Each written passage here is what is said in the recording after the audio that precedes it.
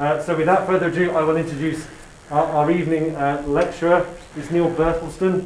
He works at the international level with a number of health technology assessment agencies, really with the remit to try and align process and mechanism across those agencies. He is the chair of the HTA International Patient and Citizen Involvement Group. So he has a strong working relationship with patients and involving patients in health technology assessment processes. And he's also on the board member of patient-focused medicines development, and that's really trying to better promote how evidence can be generated for all different stakeholders used in the decision-making process. So without further ado, I will hand you over to Neil. Thank you very much. Thank you, Stuart, and thank you for having me here, and thank you for being here. So what I really want to take you through today is, and I've seen that, the kinds of information, those of you that are on the MSc course, the kinds of information you've been looking at, and you've been going into sort of health economics, really understanding some of the mechanisms behind HTA. What I want to do tonight is talk at a bit of a higher level about how HTA bodies work with each other, how they learn from each other, and how sometimes they can't learn from each other and they can't work with each other, because I think that's really important to understand where the barriers are. And in the second half, one of the areas where we're seeing a lot of alignment in HTA is around patient involvement in the process. So I want to take a deeper dive into patient involvement in HTA. So the perspective I'm bringing, this just builds on what Stuart has said, but really I work with HTA bodies and regulators, with patient groups, with industry, with academic researchers, all with the aim of getting people to play nicely together for a change, and learn from one another. And really understanding the different perspectives and the different limits different stakeholders have. So often what I hear from the industry or from patient groups is they often say to me, why can't HTA change? And HTA often finds it really difficult to change because of the rules behind which they've been set up. There's a lot of reasons why it's quite hard to change processes like HTA. And we have to understand what those limits are and why it's hard to change HTA before we can convince them to at least try to change sometimes. So I work with HTA International. So for those of you that don't know, that's the International Scientific Society for Health Technology Assessment. Stuart and I, that's how we got to know each other on Paradigm, which was an international collaboration. And in particular, the area that I was looking at was how patients can be involved in early dialogues with HTA bodies. And those early dialogues, that's that first time that a company that's developing a medicine can go to a HTA body and say, can you give me a bit of advice here? What kind of evidence would you be looking for? And we worked with about 15 HTA bodies to develop that piece of work. And with patient-focused medicines development, I just wanted to flag up a new and emerging discipline of evidence, which is called patient experience data. And it's new. It's coming along, and one of the things we're trying to do with patient-focused medicines development is say, let's not make this one of these situations where the regulators have one set of evidence that they look at and HTA bodies have another set of evidence. So from the very start, we're trying to pull everybody together to say, let's make sure this new class of evidence is usable both for regulatory and HTA purposes. So what I'm going to take you through today, I'm going to talk a little bit about the context within which HTA sits, and what is the impact of that context for international alignment. Then we'll take a deeper dive into patient involvement, and I'll go through a couple of case studies. So when we think about the context, you've probably seen this, but this is the 2020 definition of HTA. And I want to just flag those two elements that you can see in bold, that this is a multidisciplinary process, so no one stakeholder is able to do HTA on their own. They need the other stakeholders to come together in order to make that process. And it informs decision making. And I really want to focus on that inform, because there are some myths that people have about HTA. I'm sure you don't have them because you've been studying this, but the myths are that HTA bodies decide which medicines or similar technologies we have access to, or that determining access to medicine becomes purely evidence-based. And I know that's how a lot of people think about HTA, but in fact, it's the politicians who ultimately decide. Okay, this is from a report that's done by the World Health Organization and the European Union, and they look at this interface between HTA and health policy.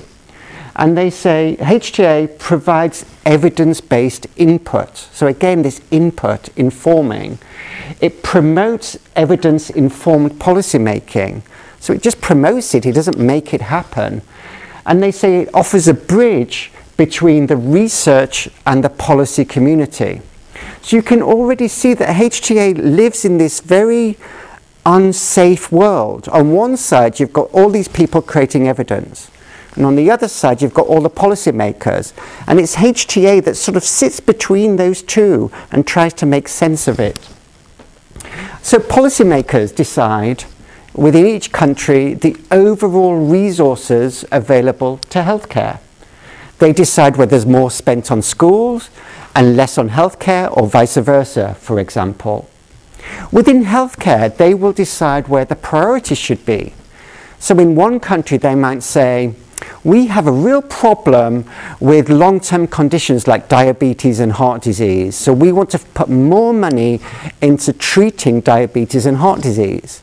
Another country could say, we think that's okay, but we think we have a real problem with rare diseases, so we want to put more money into understanding and treating rare diseases. They're policy decisions, they're not HTA decisions. Importantly, it's also the policymakers and the governments that decide how much resources a HTA body has. How many people can work in that HTA body? How much money do they have? And that has a massive impact on the methods that that HTA body can use. They can't do anything too complicated if they only have a few people in order to do all those things. And finally, it's the policymakers that decides what kind of HTA happens in their country. So what's the focus of that HTA? Is it only going to look at the clinical evidence, or is it also going to look at the health economic evidence? Is it going to look at societal evidence? Some of them do that too. All of those are political decisions that are told to the HTA, this is how we want you to operate. And so I think it's really important to keep that in mind. And I want to show you one example to show how much politics determines access to medicines. So it's a UK example I've picked because we're here, but in the early 2010s, there was a real problem in the UK of accessing cancer medicines. So new cancer medicines would come out, they would be assessed by the health technology agency called NICE here in the UK. And NICE would say usually, we will not recommend this for reimbursement within the National Health Service. And yet people in France had access to the medicine and people in Germany had access to the medicine. So there suddenly became a lot of political pressure. Why do we in the UK not have access to the same cancer medicines as people in other countries? And there were three strategies the government could have tried here. The first thing they could have tried is to say, we're going to do nothing because we believe in our HTA process, and if the medicines don't bring value, then we shouldn't pay for them. So we should carry on with the system as it stands. The second thing they could do is to say, we think this shows there's a problem with how HTA is conducted in the UK. So we want to change the methods of HTA in the UK so that we get more access to cancer medicines. Or they could have said the third thing, which is we will just throw money at this problem and we will sidestep the HTA process using separate pots of money. And of course they went for option C. So they created something called the Cancer Drugs Fund, and you can see this is a quote from the Lancet at that time, saying this is a triumph of political expediency over rationality. So instead of solving the original problem, they just threw a lot of money at the problem to hope it goes away. But it didn't go away. So this is just a few years later, the government at the time having to inject another £400 million into that fund just to keep it going. And you can see from the headline that this is seen as a party political movement. It's not seen as a HTA movement. So you can see how politics can determine the access to medicines regardless of what a HTA body says. And this creates a challenge when we're thinking about aligning HTA systems. Because if HTA systems are not purely, they're evidence-based systems, but if they sit within political context, then it becomes much harder for alignment to happen. So let's talk about that. When I think of alignment, I think of it in two ways. So on the left-hand side, I call that informal alignment, and on the right-hand side, the more formal kinds of alignment. So on the left-hand side, you share best practices. A HTA body might speak to another HTA body and say, we tried this, it was really good, you should try it too. They partner on projects together. Doesn't mean they're going to change their HTA system, but at least they partner on projects together. And in terms of discussions with regulators, yeah, they can have discussions with regulators. They can hear what each side is doing. It doesn't mean that they have to change anything. On this side, though, on the right-hand side, you have more formal networks that have been created. A lot of these actually in Europe, because that's where a lot of the challenges first happened, where we saw the divergence of HTA bodies.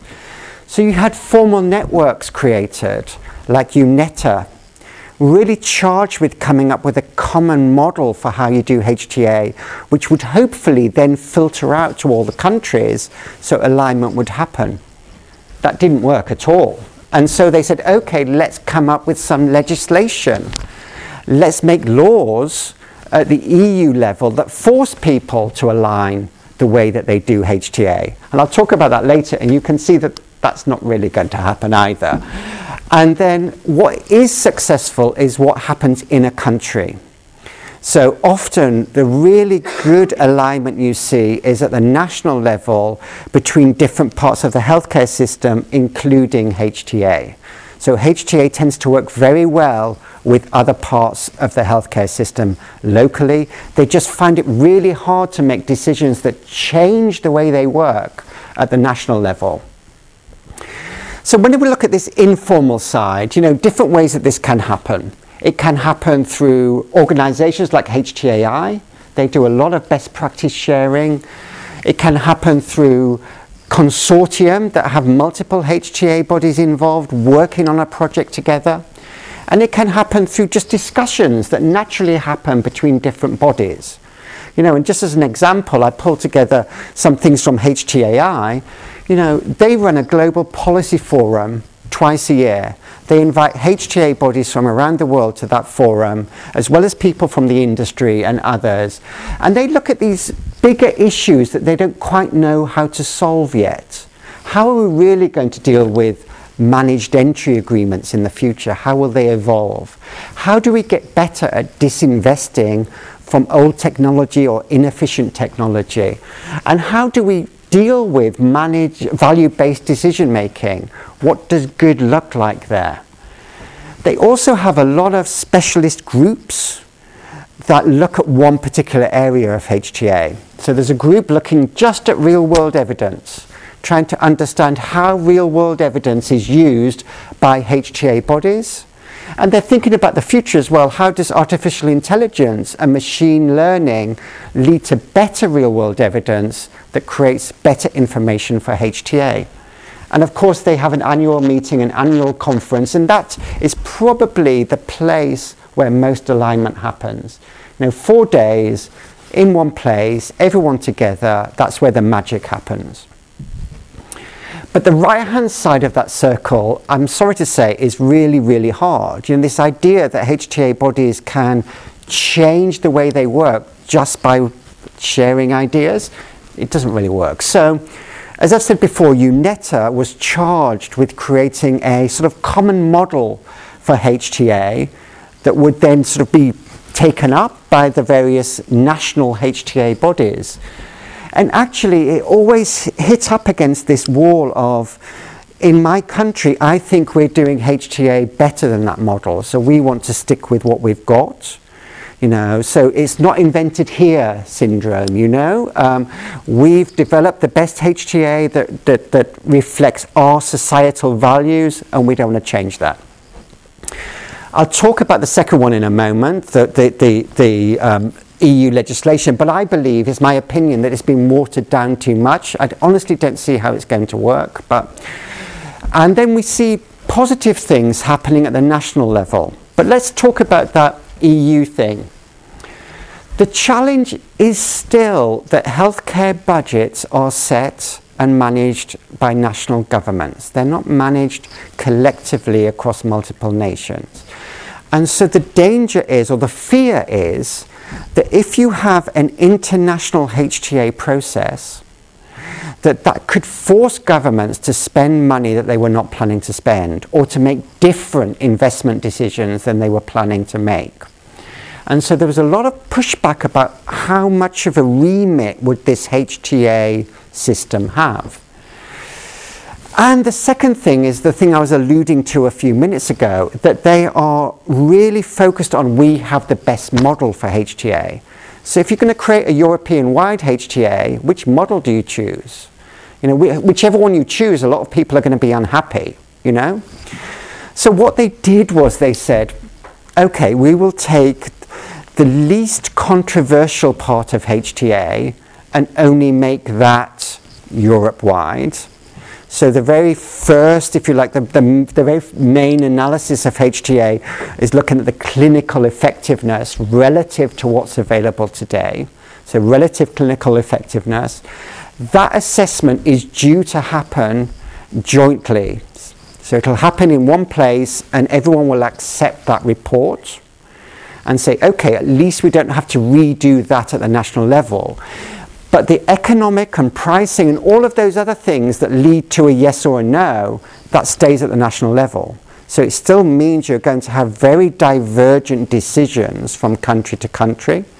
And actually, even the first thing I said is not true, because there was a lot of pushback about certain countries saying, but we think our system is better than what you're planning to do. So we don't want to take this Europe-wide report. We don't want to use it. We want to do our own.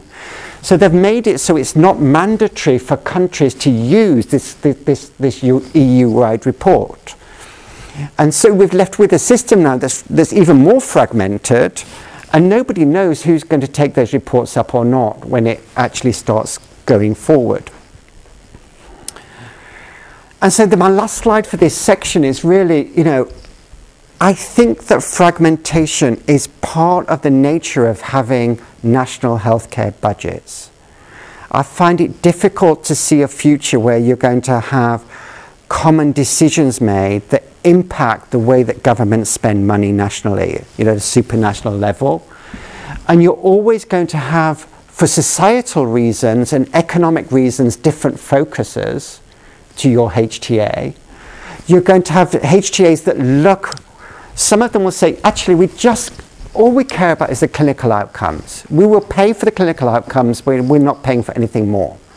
And you'll have others that say, yeah, but we think the patient impacts also need to be part of the value. So we want to look at that as well. And then you'll have others that say, we believe those two things, but we think we should also be thinking about the societal impacts. And some Scandinavians, so Sweden, in some of their results, they go that far along there. And you're still going to have arguments about what evidence they accept. Some will say, we don't agree with your model, we don't agree with the surrogate endpoints you've used, we think you should have looked for actual hard outcomes. And some will love patient-relevant evidence, like patient-reported outcome measures, and some hate it, and I think we're still in this fragmented world. But for those of you that are interested in HTA, that's what makes it so interesting. I mean, if everybody did it exactly the same, there would be nothing to learn and there would be nothing to compare. So I love the fact that this is still quite difficult to navigate, because each of those difficulties, each of those hurdles is an opportunity to learn what works best and what doesn't. Moving on to part 2, patient involvement. It's related actually, because I see patient involvement and a really good example of where the agencies have aligned and learnt from each other and moved this forward. Okay, so this idea that alignment doesn't happen, patient involvement I think is an exception to that rule. So 1970s, would you believe that HTA was really invented by America in the 1970s? It was, well, mainly, yeah. The Office of Technology Assessment was a federal office founded in the early 70s. I think it ran until about 1992. And in 76, they produced some guidance of how to do health technology assessment. And they said it's impossible to do a HTA without thinking about patients, families, and society, as well as everything else, okay? And yet, when the HTA bodies in Europe and Canada and Australia and elsewhere started to form in the 90s and 2000s, they just forgot that advice and they didn't bother involving patients.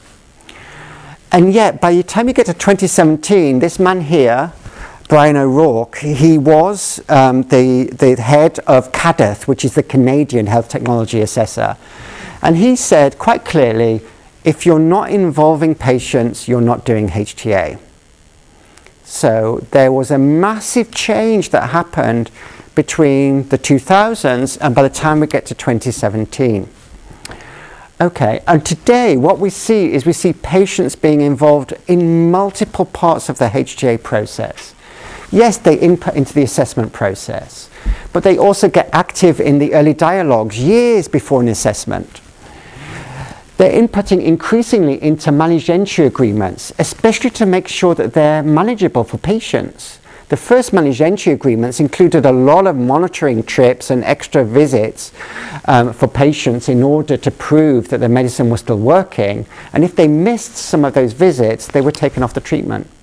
You know, so patients need to be involved in these. They're increasingly providing their own data into HTA processes, helping HTA bodies understand what it's like to live with this disease. They advise on the impact of the healthcare system. You know, drug companies often say to HTA bodies, our medicine is so fantastic that it's going to change the way that this disease is treated. Patients will not be treated in the old way once we have this treatment. And that's great, but you need to check if the healthcare system needs to change, what's the impact on that change on patients? And finally, when you have a HTA that's covering a disease area that they've not looked at for a long time or they've never looked at before, they often do scoping meetings to understand from a patient what it's like to live with that disease, so they can think about that before they get into the HTA. This changes all the time, this map, by the way, so I wouldn't focus too much on how this all details out, because next year it'll be different again. But you have, a lot of countries have something called patient group submissions. So that's where they invite patient groups, not individual patients, patient groups, to submit evidence into a HTA. Others have consultations. So public consultations where the whole public, they could be nurses, doctors, patients, family members, whoever, they can input into a process. Usually it's like a website where you can sort of like add your comments in. So we're seeing Germany is a bit of an outlier, but a really interesting patient involvement process. They do it on 2 levels. They say, our assessment will only consider evidence that we think is patient relevant. So there's always this argument with drug companies and the GBA in Germany about what is patient relevant. You know, but they also have a really interesting mechanism for involving patients, where they really basically give money to 4 patient associations and say, with this money, you make sure we have patients in our process. And it's a way of ensuring that the patients in the process have not received any funding from the industry. Okay, so they do it.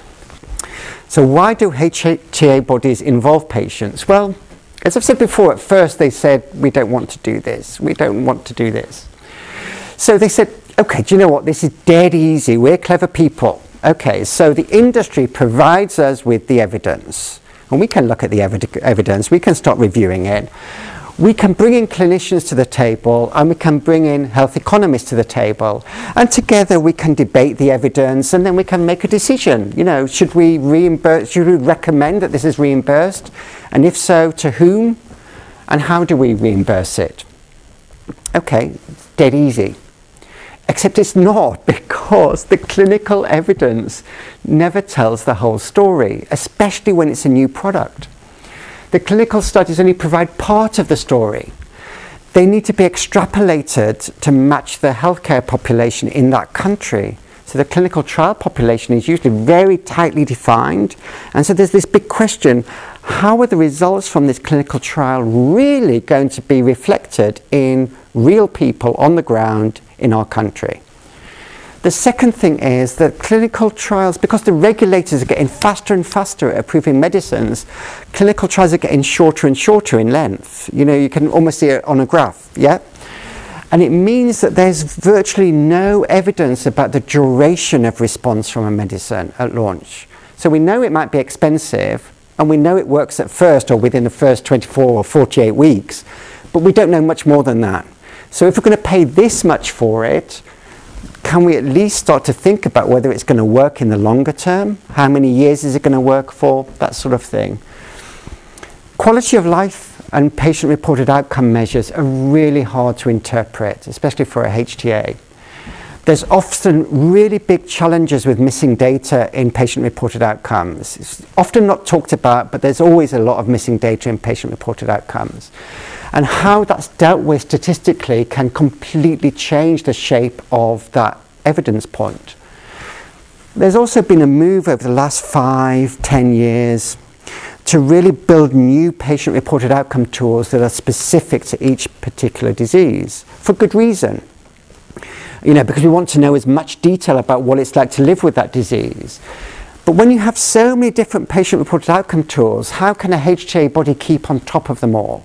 How can it compare the results of one tool that was used by one company compared to the results of a different tool used by a different company?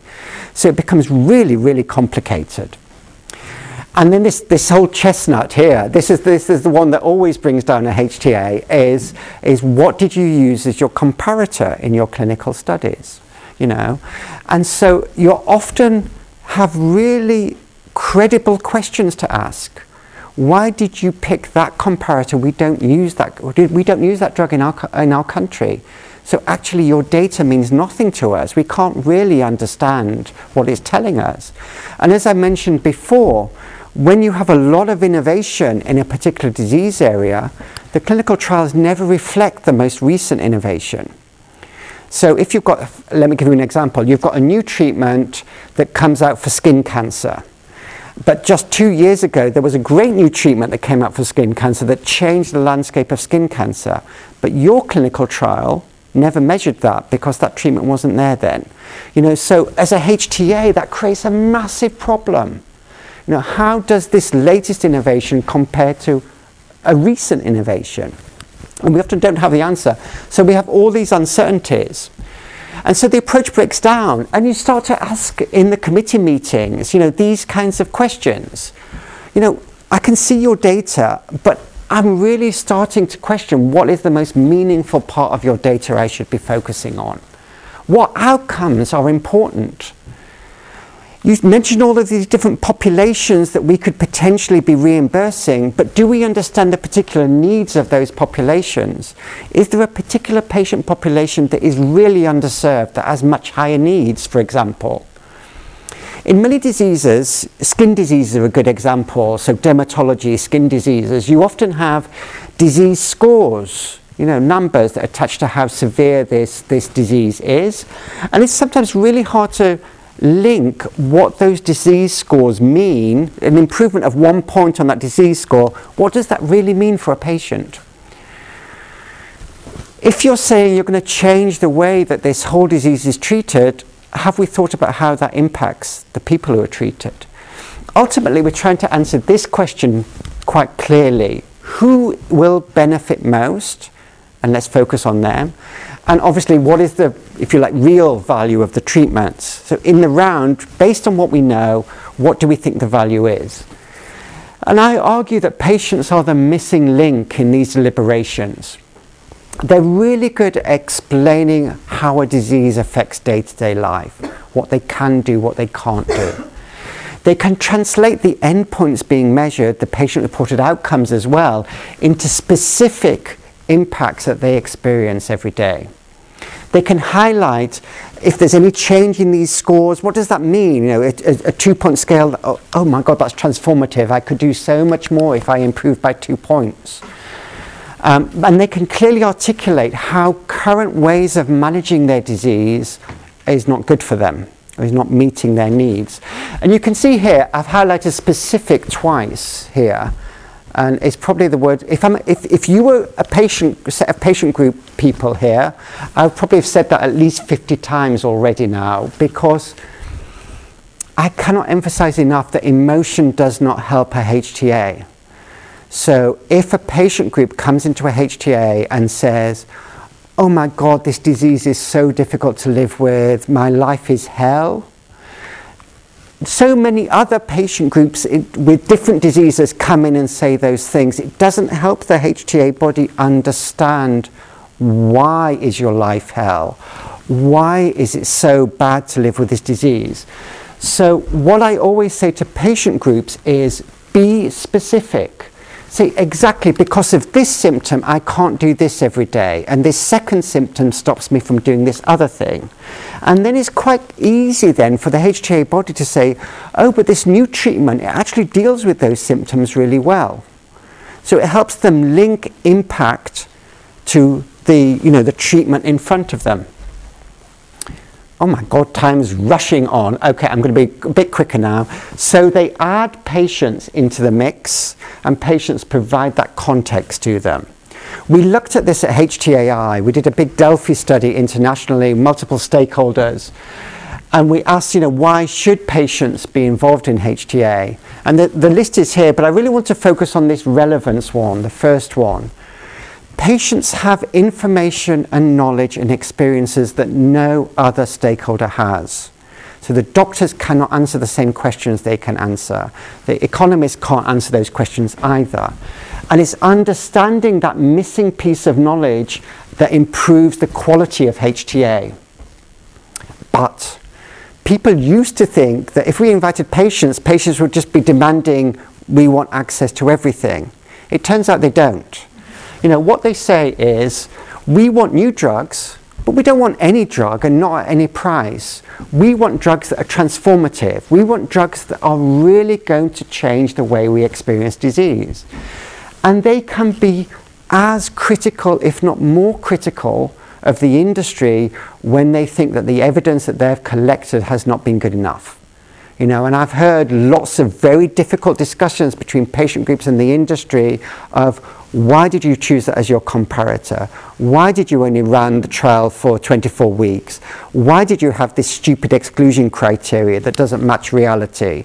They will be just as critical of the evidence as the other stakeholders.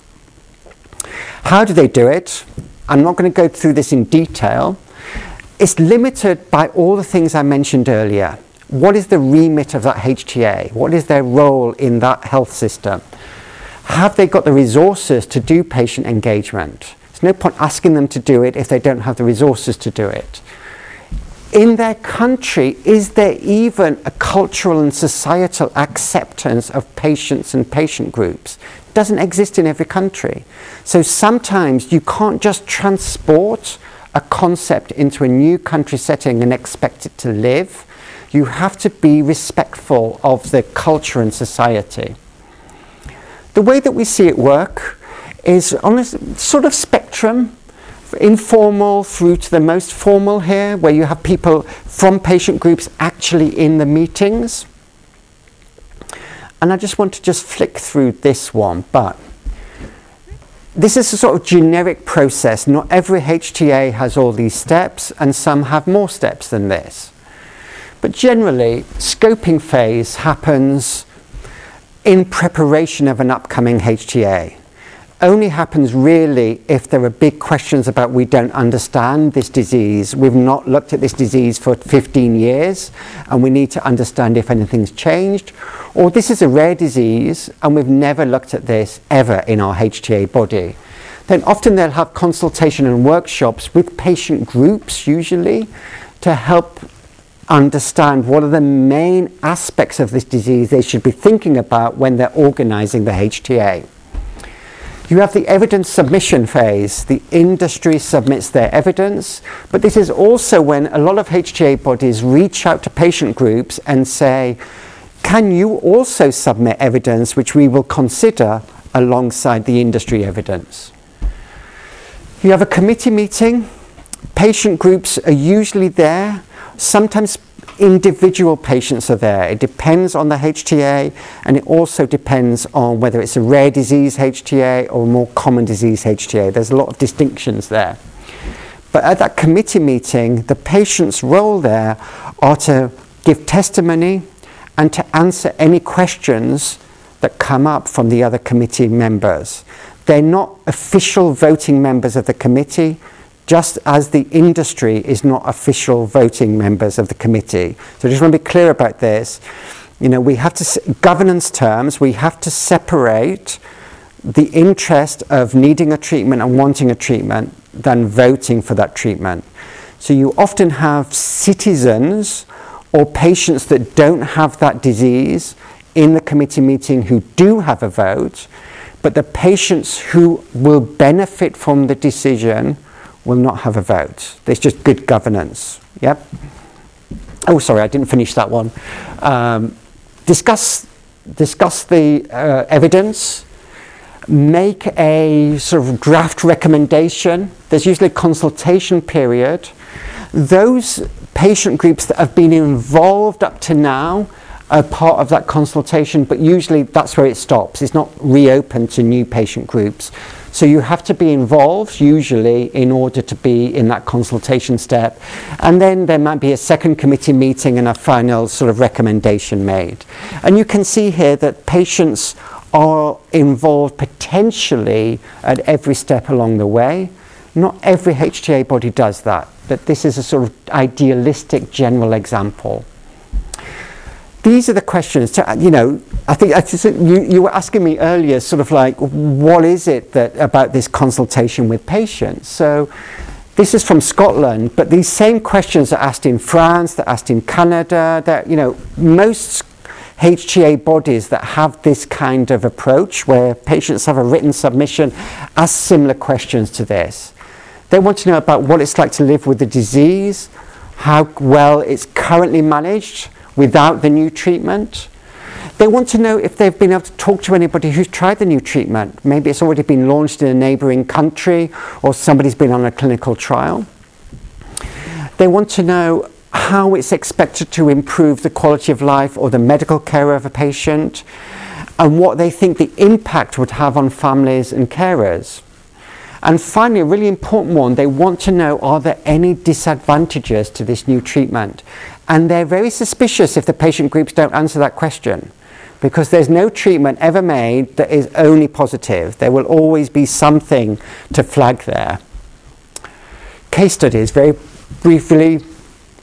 Right, so this one is it's reasonably recent. It's a rare disease treatment, very, very expensive. And I wanted to use this case study to show how patients can bring new concepts to the table that none of the other stakeholders have mentioned. Okay? So this is for lipodystrophy, rare condition, quite complicated. Different patients have different symptoms. It's poorly understood by the HTA body because it's a rare disease. This is quite common for rare diseases. And the industry and the clinician partners were having this massive conversation about blood values, lab results.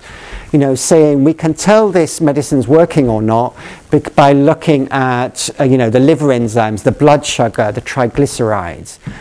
So the conversation was very technical. It It was really technical about lab values and what's the difference, what does it mean to a patient if this lab value changes. And the patients there were saying, hold on a second, you've not even mentioned the most important thing for us with this disease. And the most important thing is we have this constant feeling of hunger. It's like being starved to death. It doesn't matter if we eat, it never goes away. Okay, so we cannot stop eating. We cannot stop feeling this intense starvation. For us, that means we have no social life. It means we can't go to work. It means that we cannot interact with people in a way that they can understand because we just can't stop eating, And so they were fantastic. They brought to life the psychological, the daily, the social, the economic to their own economy, the economic impacts of this symptom hadn't even been measured by the company, wasn't even part of the health economic model. So nobody brought up this subject, but they were so passionate that actually, if you look at the final report of this, it's what the committee focused on in the end. They focused on this symptom and what an awful impact it had on people's lives. And they agreed that they were going to reimburse or recommend to reimburse the treatment because at least it seemed to have some effect against this symptom, or they hoped it would be. But it was just a shame that the company making the medicine never bothered to measure this. Bring it to a close as we've come to the hour mark. I'd just like to thank Neil so much for coming all this way. He's come from outside the UK today, and what a great talk. I learn something every time, so thank you, Neil. Thank you.